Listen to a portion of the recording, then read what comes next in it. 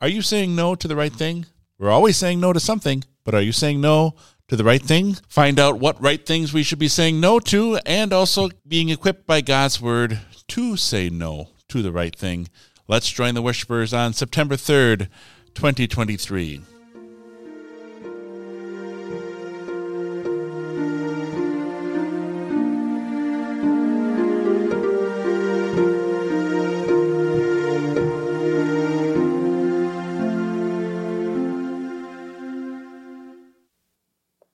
Grace, mercy, and peace are yours from God our Father through our Lord and our Savior, Jesus Christ. God's word for today from Matthew chapter 16, reading verses 21 to 26. From that time on, Jesus began to show his disciples that he had to go to Jerusalem and suffer many things from the elders, chief priests, and experts in the law, and be killed, and on the third day be raised again. Peter took him aside and began to rebuke him, saying, "May you receive mercy, Lord.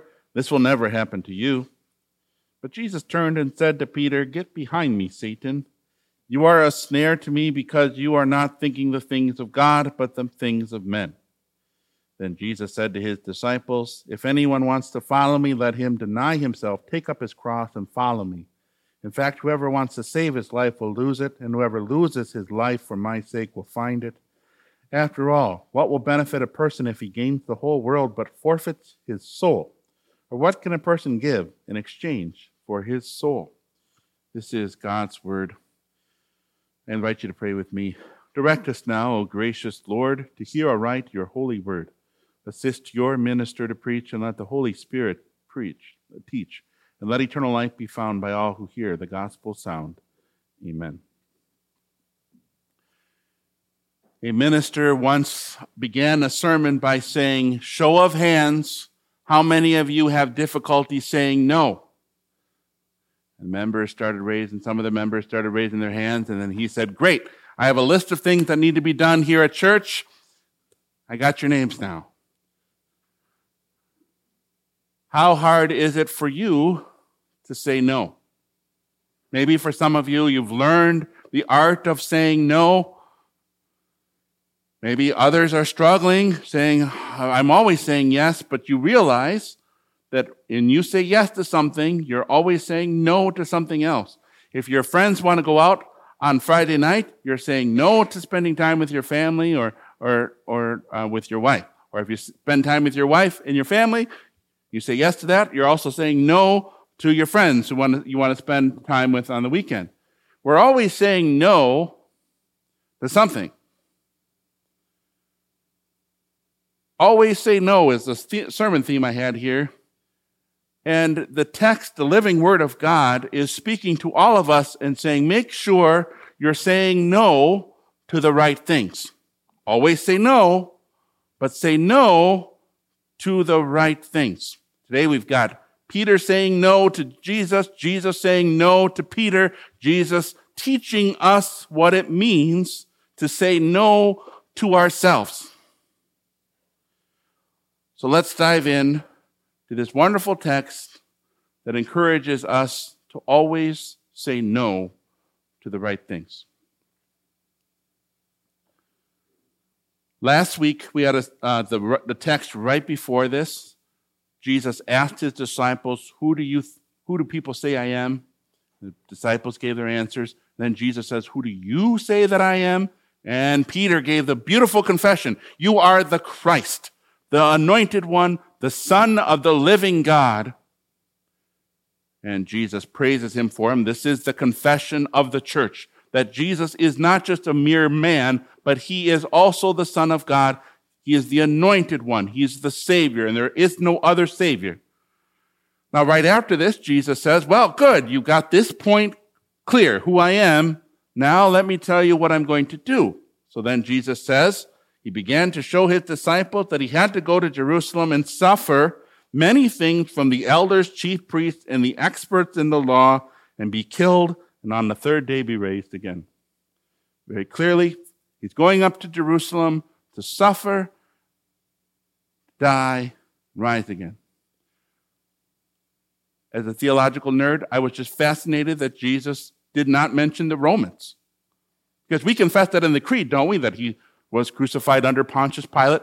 Why didn't Jesus mention the Romans, that the Romans are going to put him on a cross? The text doesn't answer that question, but the assumption is that if he were to talk about the Romans, then the disciples would get all up in arms, saying, well, this will never be. Like, we'll pick up arms now, Jesus. This is a political thing. But Jesus is reminding us that his work here on earth is not in politics. His work here on earth is through the word of God, and the religious leaders, which up to this point Jesus was trying to correct and bring them back to the truth. They were the ones that were going to oppose Jesus so much that they were going to bring Jesus to Pilate, that Pilate would crucify him. It wasn't the Romans' plan, starting from day one, to crucify Jesus on Good Friday. No, that was the religious leaders. And in fact, that whole week, the religious leaders were trying to trip up Jesus. On Tuesday, we call this the heavenly presser with the religious leaders as they're grilling him with questions. They're trying to trip Jesus up in his words. Jesus had to endure all of that, deny himself what he wanted. No, he's going to do this for us and for our salvation. Be there on that Holy Week to suffer not just at their hands when they're giving him all kinds of grief, but also the actual suffering that happens on Thursday and Good Friday.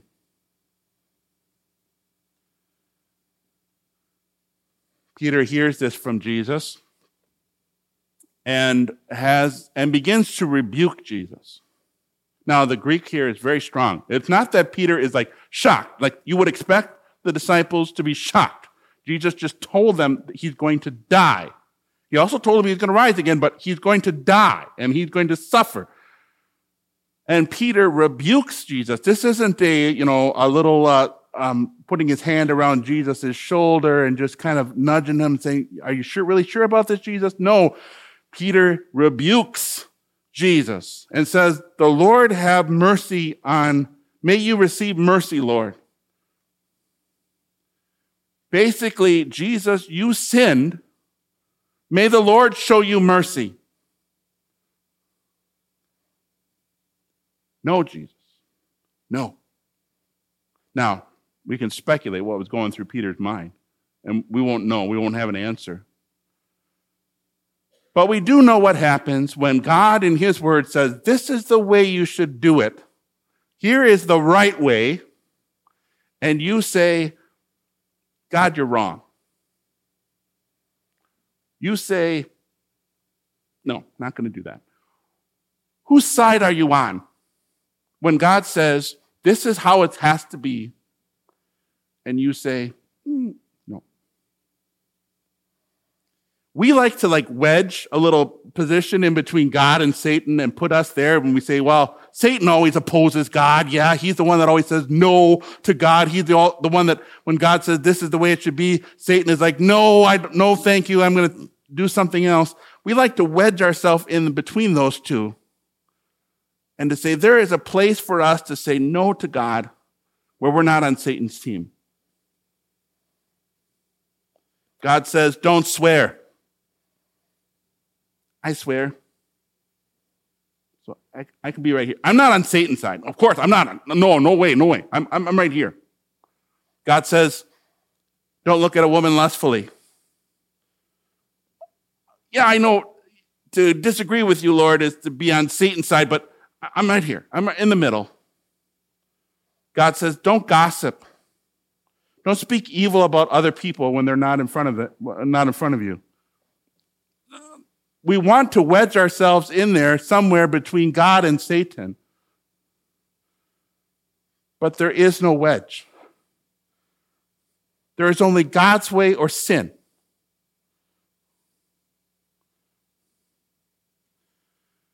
So when Jesus turns to Peter and says, get behind me, Satan, the very phrase he says to Satan at his first temptation, the very end of it, when Jesus was done with the temptation and was ready to rebuke the devil, he is really reminding us that there is no middle place that we can wedge ourselves in. It's either what God says or saying no. And if you are saying no to God, that is dangerous territory to stand.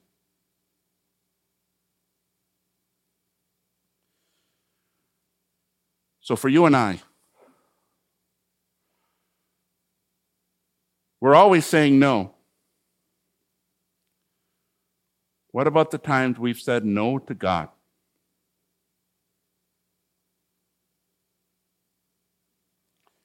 Think back to all those excuses you've tried to make to try to wedge yourself in between God and the devil. And God doesn't see a wedge there.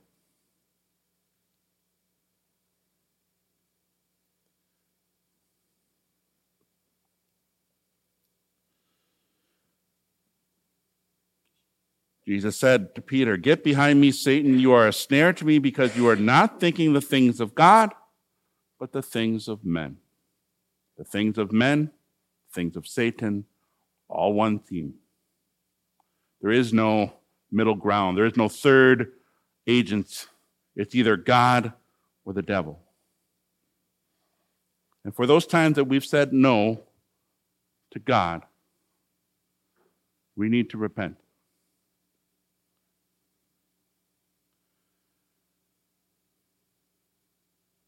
Jesus never said no to God. He did that for you. Jesus said, "I'm going up to Jerusalem to suffer at the hands of the religious enemies. I'm going to die, rise again." Never said no. He was so much on God's team that when anyone ever suggested to Jesus a way out, a different way of doing things, don't suffer, Jesus. There's got to be some way to save the world other than by you suffering. Jesus picked God's side. Even in the garden, when Jesus at his lowest moments prays, "God, if there is another way, let it be. Otherwise, not my will, but yours be done."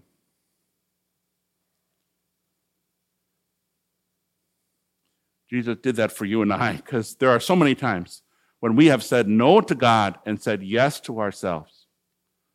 And now Jesus teaches us what happens to the individual when they are saying no to God and saying yes to themselves. What happens to the individual on the flip side when they say no to themselves and what they want and yes to God? Listen as he says, "If anyone wants to follow me, let him deny himself, take up his cross, and follow me. In fact, whoever wants to save his life will lose it, and whoever loses his life for my sake will find it. After all, what will benefit a person if he gains the whole world but forfeits his soul? Or what can a person give in exchange for his soul?"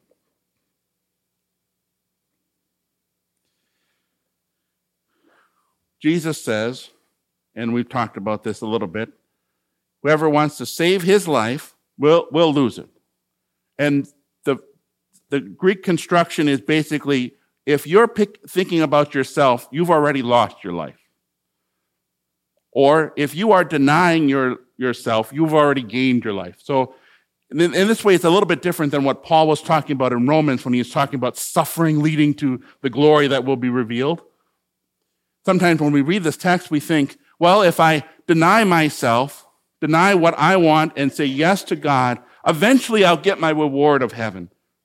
And that is not what Jesus is saying here. Jesus is saying here, you, dear Christian, those times when you've had to say no to yourself, you have gained something greater than you can ever gain. A God who is on your side.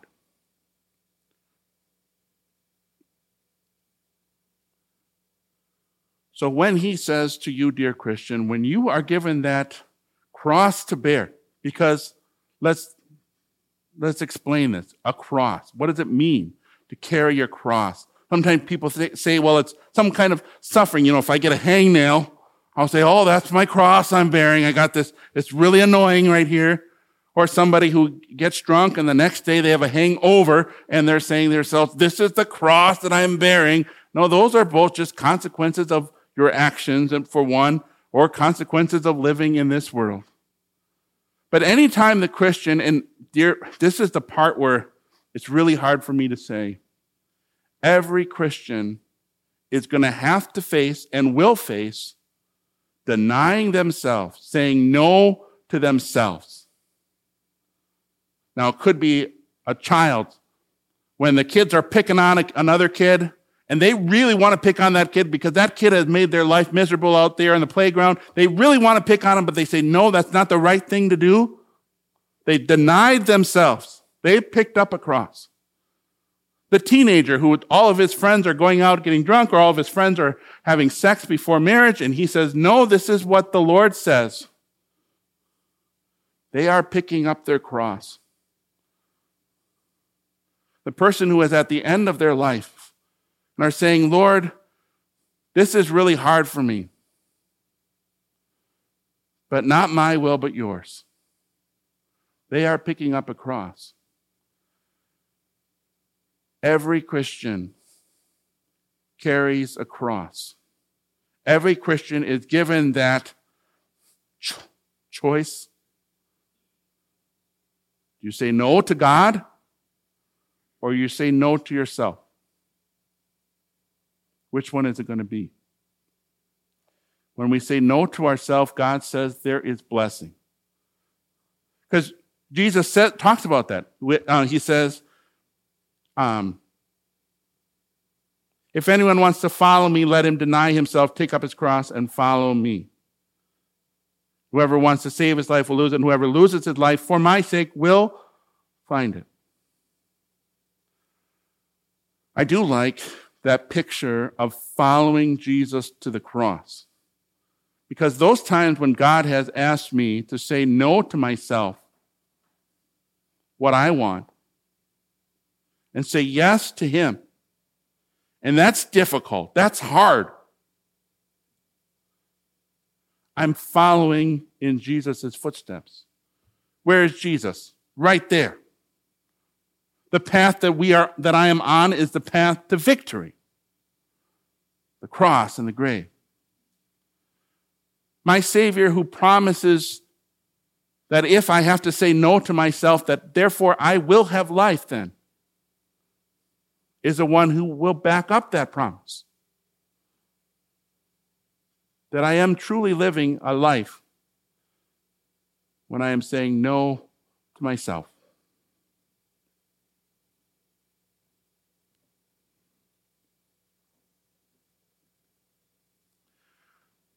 Not to say it's going to be easy, right? This is very different than a world around us, or even a Christian culture that says if you're a follower of Christ, your life is going to be great. That God's going to rain down blessing. That your life is going to be easy. Even a Christian is trying to think, well, I'm listening to these words of Jesus, but there's got to be another way. There's got to be a different way, a different route to following Christ than picking up a cross. These are beautiful words because we have a self that is corrupted by our sinful nature, that is corrupted by sin and the lies of the devil, that wants to make excuses for sin and wedge ourselves in between God and Satan and say, we can live in this space, sinning and still being a recipient of heaven. We have a part of each one of us that wants to live in that space, wants to create that space. We have to kill that part of us every day by confessing our sin and receiving his forgiveness, by denying what is coming from within and saying, no, that's not right. Get behind me. Get behind me, Satan. I have things in my mind, the things of God. What a wonderful comfort that it, and it is a life of blessing because we know our God is closer to us than. You think Jesus doesn't know what it's like to say no to yourself and to say yes to God?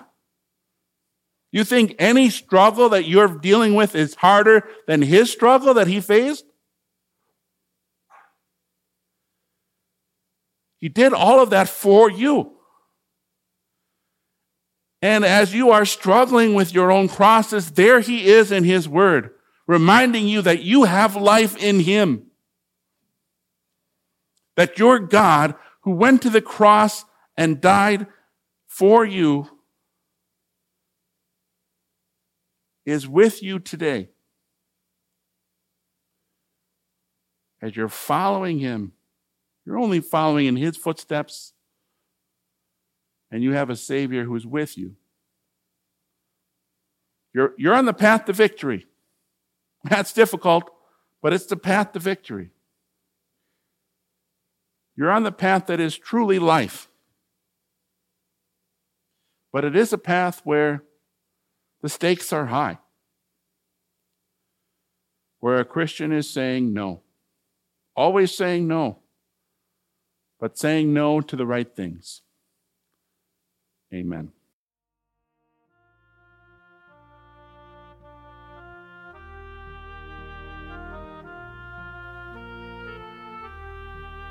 Thank you for joining us today here on Emmanuel Cares, the podcast. We encourage you to find out more about us on our webpage at emmanuelshirley.com. There's Bible connections. There's a podcast called Casting Nets.